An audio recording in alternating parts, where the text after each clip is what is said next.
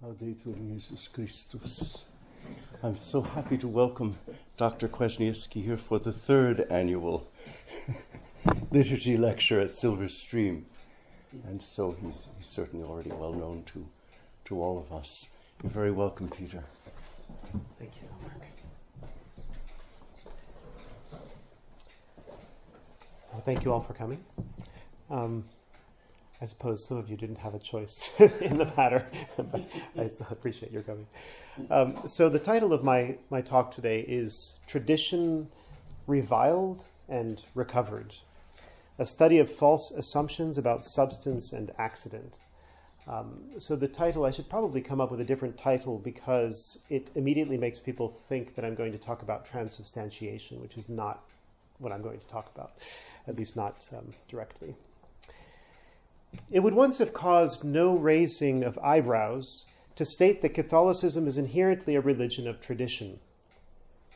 This was one of the main objections raised against it by Protestants, who, having settled on the doctrine of sola scriptura, discovered, unsurprisingly, that much of what the Catholic Church taught and practiced could not be found verbatim in the Bible. Yet this discovery should not have startled followers of the Apostle Paul, who wrote to the Corinthians, "I commend you because you remember me in everything and maintain the traditions, even as I have delivered them to you." 1 Corinthians 11:2. And to the Thessalonians, "So then, brethren, stand firm and hold to the traditions which you were taught by us, either by word of mouth or by letter." 2 Thessalonians 2:15. The Church Fathers drove home this point with their customary vehemence. In his treatise on the Holy Spirit, published in 375, St. Basil the Great tells us, quote, "Of the dogmas and messages preserved in the Church, some we possess from written teaching, and others we receive from the tradition of the apostles, handed on to us in mystery. In respect to piety, both are of the same force. No one will contradict any of these, no one, at any rate, who is even moderately versed in matters ecclesiastical. Indeed, were we to try to reject unwritten customs as having no great authority, we would unwittingly injure the gospel in its vitals." Unquote. St. Basil helpfully tells us the sort of thing he has in mind. Quote, "To take the first and most general example, who is there who has taught us in writing to sign with the sign of the cross those who have trusted in the name of our Lord Jesus Christ?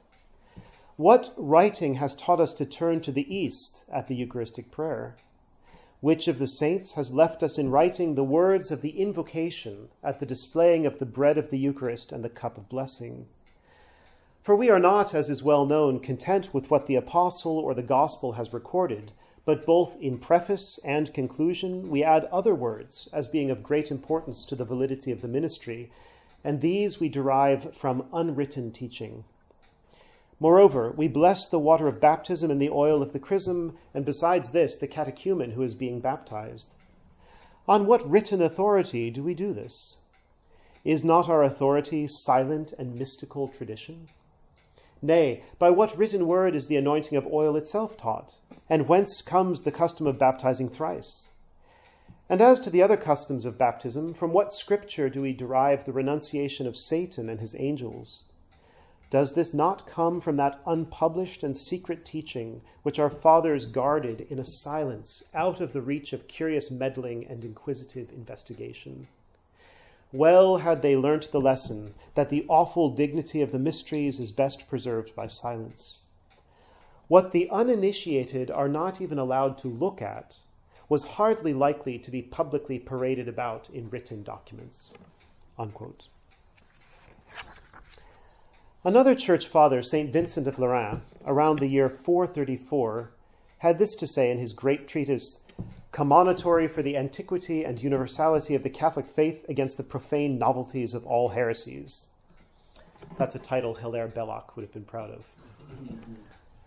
Quote, "Keep the deposit." What is the deposit?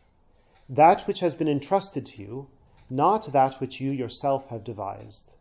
A matter not of cleverness, but of learning, not of private adoption, but of public tradition.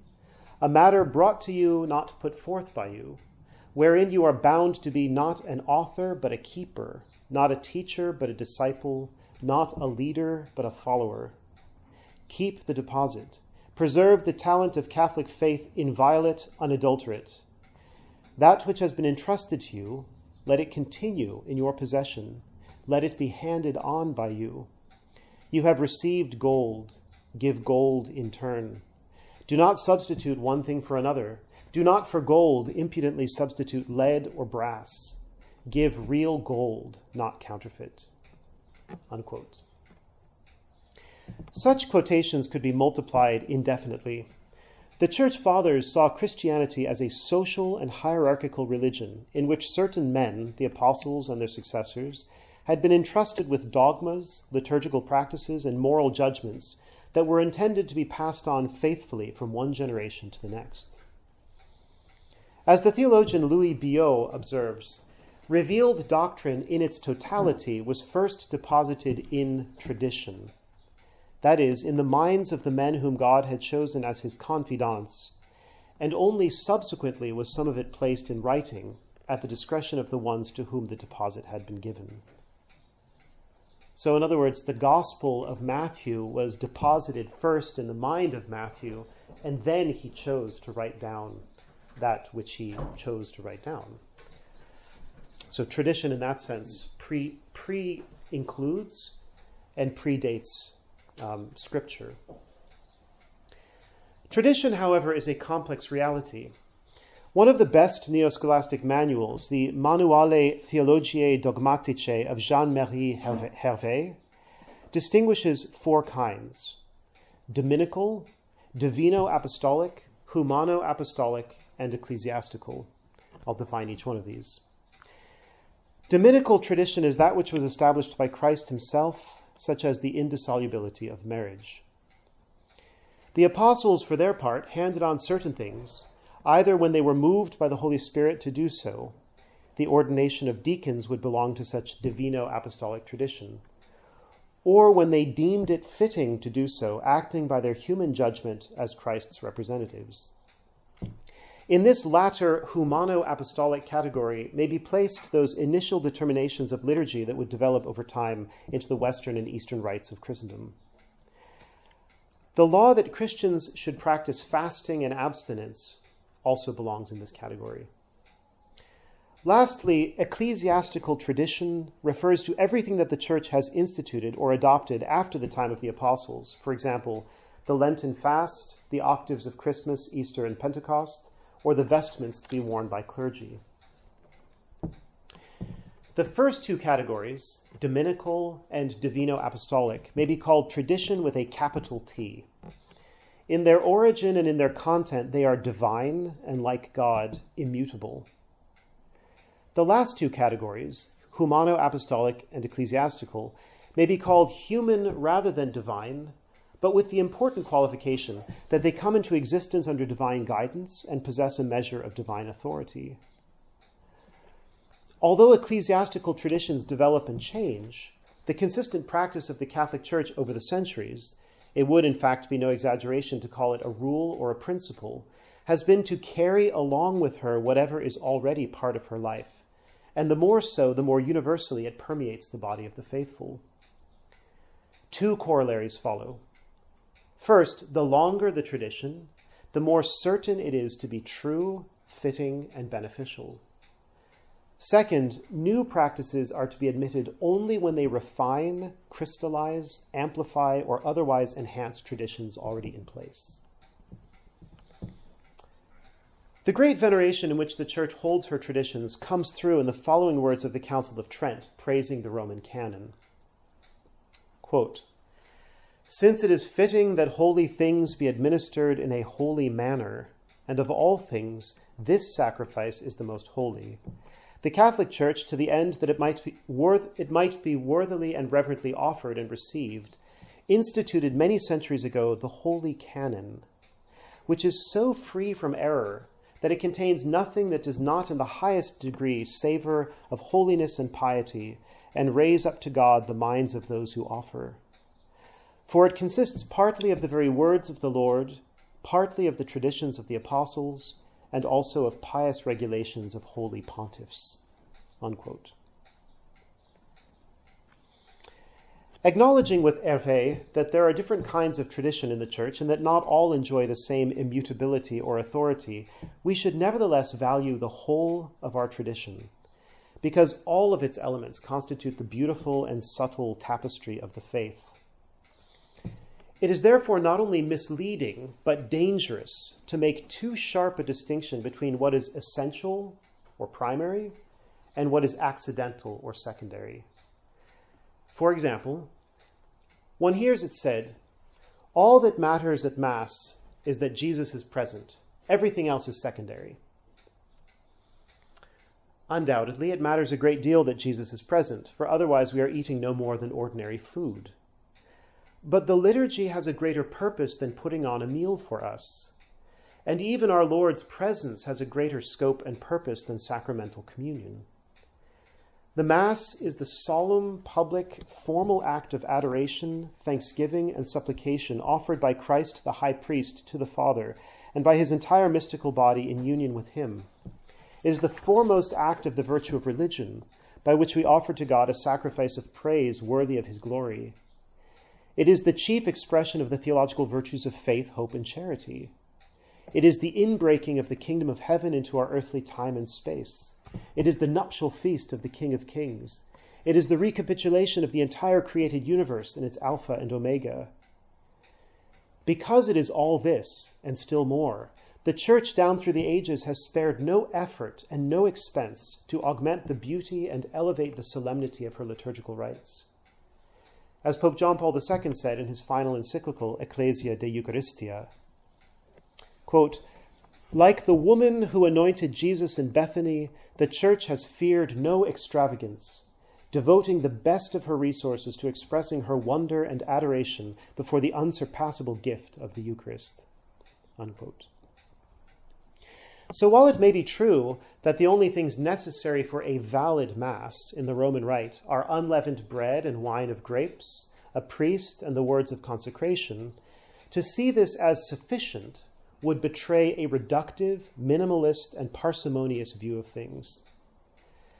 Glorifying God and sanctifying our souls are deeply and intrinsically bound up with the fittingness of the worship we offer him. We could make an analogy. Dominical tradition is like the soul, divino-apostolic tradition is like the body, and the remaining two, humano-apostolic and ecclesiastical, are like the clothing worn over the body. All three come together to make the man. Someone might say that a person's clothing isn't important because it's not a part of his nature or essence. Aristotle classifies clothing as one of the categories of accident. The essential thing is to be who and what you are, a person and a human being. What you are wearing is purely incidental. The fallacy of this reasoning consists in substituting a metaphysical consideration for a moral and psychological one. Our clothing is metaphysically extrinsic to us, but for all that, we are not nudists. Our clothing is an extension of our humanity, a manifestation of our personality.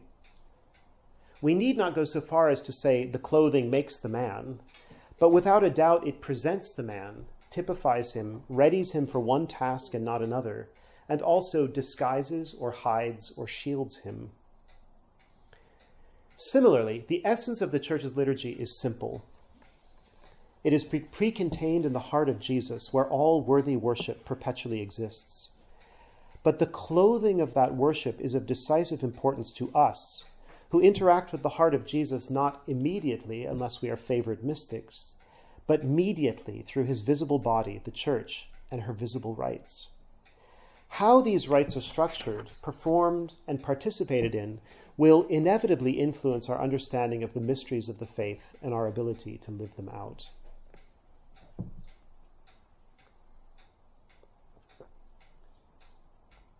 Consider the relationship of what we say and how we say it. What we say is the conceptual content we wish to communicate to another. How we say it includes diction, elocution, and emotion, that is, choice of words, clarity of pronunciation, and tone of voice. Take Hamlet's famous soliloquy. To be or not to be, that is the question. Whether 'tis nobler in the mind to suffer the slings and arrows of outrageous fortune, or to take arms against a sea of troubles, and by opposing end them. To die, to sleep, no more, and by a sleep to say we end the heartache and the 1,000 natural shocks that flesh is heir to, 'tis a consummation devoutly to be wished. What if we attempted to rewrite this great speech in the style of a modern-day textbook? The question for him was whether to continue to exist or not, whether it was better to suffer the attacks of an unbearable situation, or to wage war on the numerous troubles that afflict a person, and by opposing them, end them. To die, he pondered the prospect. To sleep, as simple as that. And with that sleep, we end the heartaches and the 1,000 natural miseries human beings have to endure. It's an end we would all greatly hope for. Or if we compare a page in any great romantic poet with the screenplay of one of today's forgettable Hollywood films, we can see immediately that even if both are dealing with the same reality, say eros, or erotic love, the way they say it is so vastly different that they might as well be talking about different realities. Regrettably, we encounter the same contrast when comparing an eloquent translation of the Bible, such as the King James Version or the Knox version, with a tone-deaf translation like the New American Bible, by which countless ears in the United States have been under assault for decades. Dr. Anthony Esselin, in fact, says that the NAB, the New American Bible, is written not in English but in Nabish, a language spoken by no existing race of creatures. If humans were pure intellects, they could exchange between themselves concepts without words, as the angels do. But in reality, we are embodied intellects, or with greater Thomistic realism, intellectualized bodies. And so the meaning we intend to convey includes the manner of conveyance. Here, the body and its clothing are, in a way, inseparable. Joseph Shaw has spoken of the naivete of saying, dogma is one thing, how you express it is another, as if the words we use to articulate Christian doctrine, the external forms, are like a bunch of different t-shirts that can be cycled through ad libitum, as long as the size stays the same. But we have seen that this is a false metaphor. In reality, the way something is said is intimately connected with what is being said. A dogmatic formulation as given by a church council or a pope is, in its concrete particularity, the manifestation of the truth to which the church has arrived by dint of study, debate, and prayer, and which she authoritatively imposes on the faithful. The truth to be held is not a concept beyond the formula, but the concept in the formula. It is, in short, a miniature likeness of the Word made flesh. It is not as if our authoritative formulas, such as the Nicene Creed, are groping for something adequate but never quite reaching it. The Creed is perfectly true in every line and need never be changed. There are, to be sure, additional truths we can add, and that is why our creeds get longer over time. But what was already there is not altered or discarded. To give a liturgical application, it is not a matter of indifference whether we say, Lord, I am not worthy to receive you, but only say the word and I shall be healed, as English-speaking Catholics did for 40 years at the ordinary form, or, Lord, I am not worthy that you should enter under my roof, but only say the word and my soul shall be healed, as Catholics have said since 2011. It is not a matter of indifference whether we say it once in English or 3 times in Latin. It is not 6 or 1/2 dozen, whether we receive communion standing and in the hand, or kneeling and on the tongue, or whether the holy sacrifice is offered facing eastwards and outwards to the Sun of Justice, or inwards to the congregation. These are not the same things said in different ways. They are, at best, similar things said in various ways. Sometimes, alas, they are contrary things being said in contrary ways. Separating substance from accident, the essential from the incidental, the concept from the expression, the meaning from the manner, is not so simple after all. Indeed, I am aware of only one instance where, by divine power, substance is separated from accident, namely in the miracle of transubstantiation. In every other case, substance and accident are together, at times even tightly bound, the way hair, which is not alive, is nonetheless rooted in the scalp. And we should take this to heart when considering the value and weight of humano-apostolic and ecclesiastical traditions. For it is just these traditions, including some that go back to the apostolic age, as St. Basil reminded us with his mention of ad orientem, that have fared badly in the past 50 years. We have seen a wholesale discarding, almost a Stalinist purge of traditions.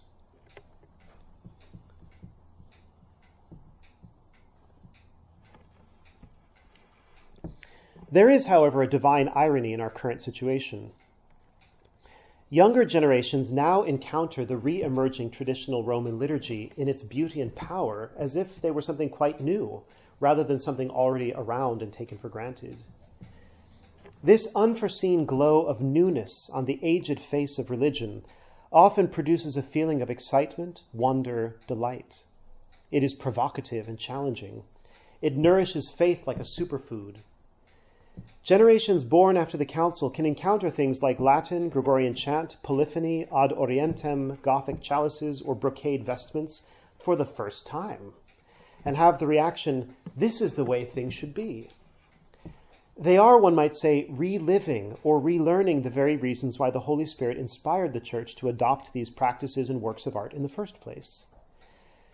The reappearance of elements of Catholic tradition that many had considered dead and buried has something of the magical quality of a time-lapse film that shows plants rapidly growing from seed to maturity to fruit.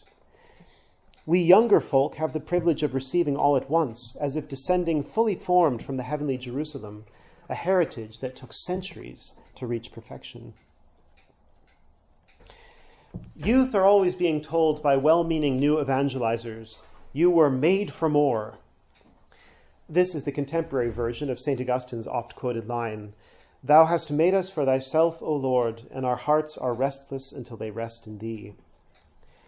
This more, this active resting in the beauty and holiness of God, is precisely what the traditional Roman rite of the Mass, the ancient divine office, sacraments, sacramentals, devotions, and artifacts offer to us in a savory abundance that is all the more welcome, the more starved of sacrality and thirsty for transcendence we postmodern wanderers are.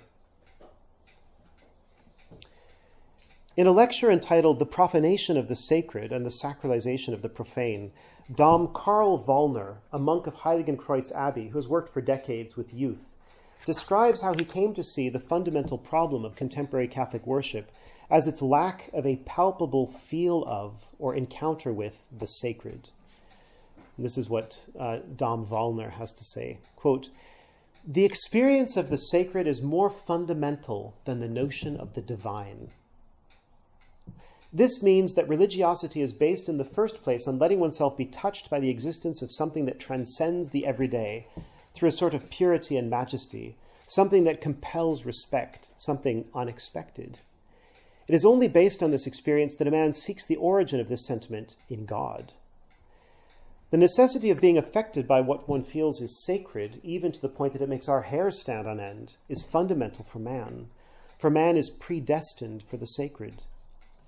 If we do not cultivate the sacred and the dignified in our churches, if we forget the tremendum and fascinosum, the overpowering and the fascinating, then we can expect that human psychology will go looking elsewhere to fill the need to tremble before something majestic.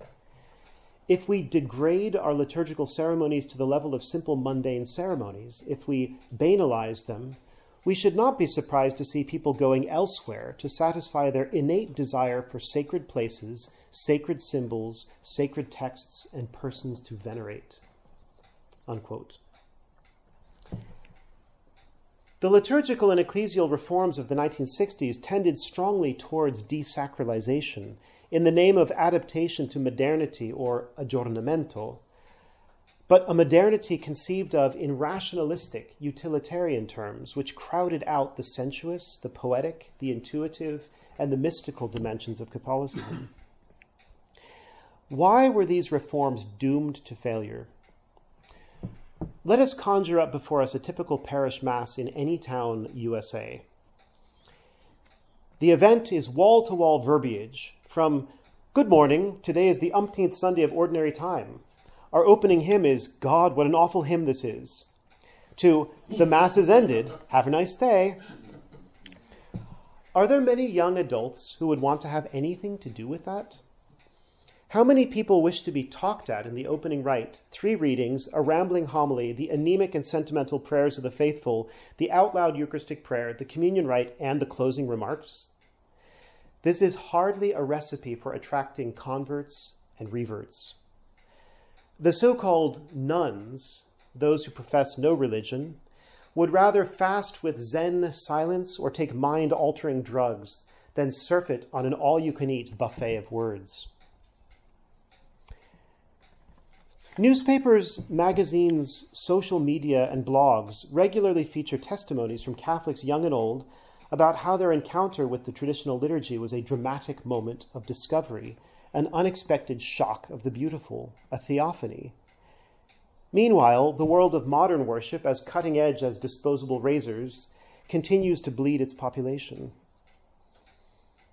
As a writer on liturgy, I frequently hear from people who want to share their experiences with me. Sometimes they say the traditional Latin Mass has taught them for the first time how to pray, rather than merely saying prayers. They speak of being moved to tears by its solemn beauty, and I have seen this firsthand as a music director. We ought to dwell on the significance of such tears, which are a sign of being moved in the depths, beyond the noise of opinions and preconceptions, the sign of an interior release and restoration, both a coming to oneself and a going out of oneself. A blogger who describes herself as a proponent of the reform admitted that there is something quite special in the Old Latin Mass. Quote, "This taste of heaven, this time out of time, strengthens my heart for the rigors of the gospel like nothing else has ever done.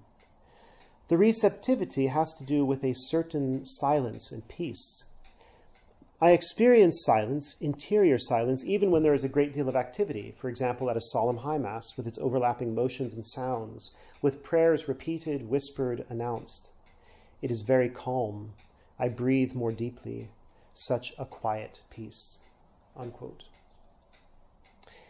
A high school valedictorian of Gregory the Great Academy declared, quote, "Though it was strange at first, I quickly came to fall in love with the structure and the poetry of the traditional Mass, and most of all with the musical traditions that bind East and West into a chorus of divine praise. I came to know anew what I had always known but never understood, the tradition of my faith. Much in the same way as I was converted to appreciate the many beauties of the Byzantine Divine Liturgy, I was drawn into a new understanding of the Roman Rite, seeing in its structure a common purpose, which is the purpose of salvation and the depth of the sacred traditions. Through these traditions and the experience of the liturgy, I was brought into a new experience of my place in the divine family and my spiritual heritage. I was thrown headlong into a new world of tremendous meaning and mystery." Unquote. So that's a high school valedictorian. It's very interesting to reflect on that kind of witness. As if to sum up all such reactions, Dom Alcuin Reid says, quote, "Its demands bring forth a response in us. We find that the restraint and beauty of the ritual, the silence in which we find space to pray interiorly, the music which does not attempt to imitate the world or soothe the emotions, but which challenges us and facilitates worship of the divine. Indeed, we find the overall ritual experience of the numinous and of the sacred to be uplifting and nourishing." Unquote. "Wait a minute," a skeptic interjects at this point. "Isn't all this just a kind of aestheticism? Aren't you people getting preoccupied with superficial things and forgetting what really matters?" That, to be sure, is a common objection advanced against traditionalists. It can be refuted if we return to the relationship of substance and accident.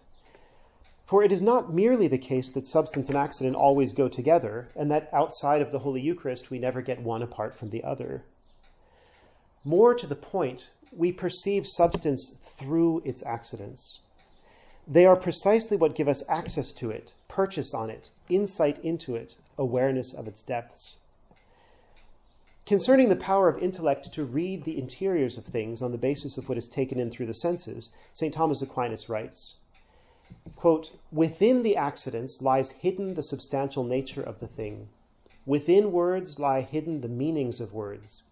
Within likenesses and symbols lie hidden the symbolized truth, and effects lie hidden in causes, and vice versa." Unquote. The non-essential opens on to the essential, as a smile or a scowl, laughter or tears open onto the heart, or as the ocean receding off to the horizon opens onto the infinity of its maker. The greatest works of art have just this quality to them. As we gaze at the immediate contours and colors of a portrait by Vermeer or Rembrandt, our mind is borne beyond it to a reality greater than anything an artist could ever paint, the intensity of life, the light of the soul. Beauty happens, so to speak, when there is a clarity about what the thing itself is.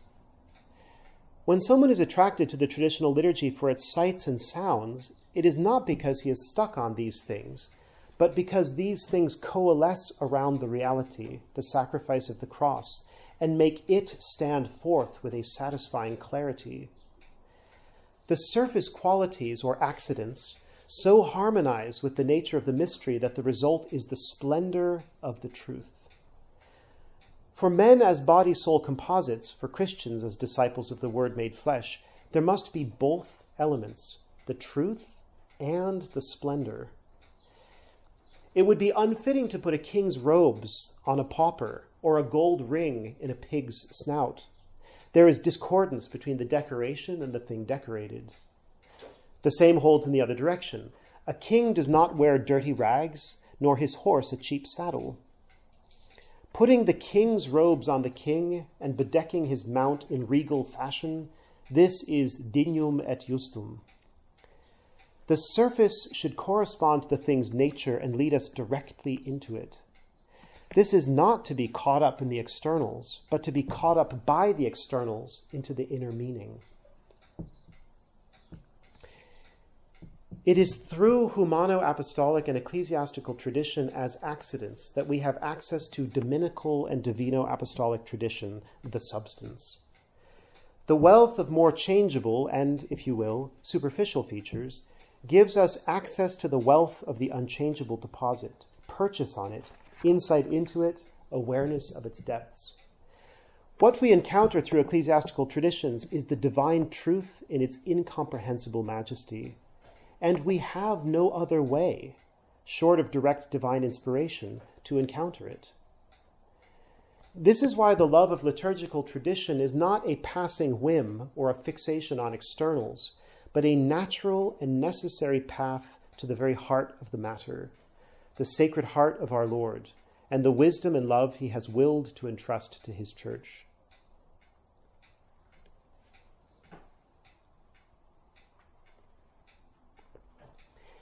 It seems only appropriate at Silverstream to quote Mother Mechtilde de Bar, who, speaking against the Jansenists, says something quite similar to what I am saying, when she expresses her shock at the lack of care taken in the decoration of altars and sanctuaries. Quote, "Jesus Christ our Lord was to make his entrance into his house. The next day, the day of the Feast of All Saints, she, Mother Mechtilde, said, as if all in amazement, 'What inconceivable goodness of our Lord to want to dwell with us! Oh, how great a day is tomorrow, a great feast for us! All that is most beautiful, most magnificent should be brought, so that I may adorn the altar with it. I am truly astonished how all that is most rich and rare is not brought from every part of the world to put on the altar. What? When kings make their entry into their towns and kingdoms, every sort of pomp is prepared to receive them. And what? My God will come to dwell among some poor little wretches and paltry creatures, and no one thinks about this? It is amazing. I cannot bear it, and I do not know how to be astounded enough at these Jansenists who do not want to adorn their altars. She said these words in a manner so touching and loving that she truly expressed the sentiments of her good heart." Unquote. Recall certain poignant lines quoted earlier. "I was so overcome by the solemnity and beauty of the Mass that I was reduced to tears. This taste of heaven, this time out of time, strengthens my heart for the rigors of the gospel like nothing else has ever done. A new world of tremendous meaning and mystery. Its demands bring forth a response in us." Those were 4 different people. Such reactions are not in response to the real presence of Christ, which is there in any form of the Mass. They are reactions to a concentrated constellation of ecclesiastical traditions that was handed down for centuries and indecorously scrapped in the post-conciliar reinvention of our corporate self-image. Traditional liturgy has the power to induce in us appropriate attitudes when we are assisting at the Holy Sacrifice, privileged to be in the flesh and blood presence of our Lord.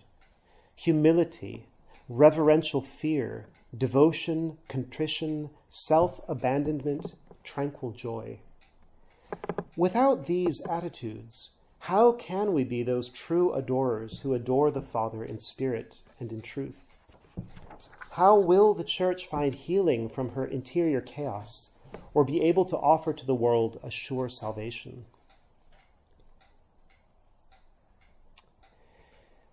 All you proponents of the new evangelization, I want to ask, are you listening? Are you listening to the sensus fidelium, the vox populi Dei? He who has an ear, let him hear what the Spirit says to the churches. The revival of tradition is an extraordinary grace of our times, given in response to the alarming amnesia of identity, the crisis of fidelity through which the Catholic Church is passing in our times, and which, after a relatively peaceful interlude with Pope Benedict XVI, is unfortunately now intensifying. It is as if the recrudescence of modernist cancer is being met with the cellular regeneration of tradition. In the end, Catholics will be traditional or they will not be at all. To us, this realization brings both comfort in the midst of trial and a sense of growing responsibility. Tradition is not something that automatically prevails without our effort. A contemporary author speaks of the labor of gratitude. Truly taking possession of a heritage means being aware of its value, being grateful to God for it, laboring to get to know it better, and working to ensure that it remains alive and well, that it will, in spite of every obstacle, be passed on to the future. We must make our own the sentiment of the psalmist. My lot has fallen happily to me. My inheritance is precious to me. Psalm 15:6. St. Augustine once wrote, God who created you without you will not save you without you. Happily, we do not have to create ecclesiastical traditions, but we are asked by God to save them with his help. These traditions deserve environmental protection far more than any endangered animal or plant species has ever deserved it. Surely St. Paul is interceding for us and continues to admonish us from his apostolic throne in glory. Brethren, stand firm and hold to the traditions.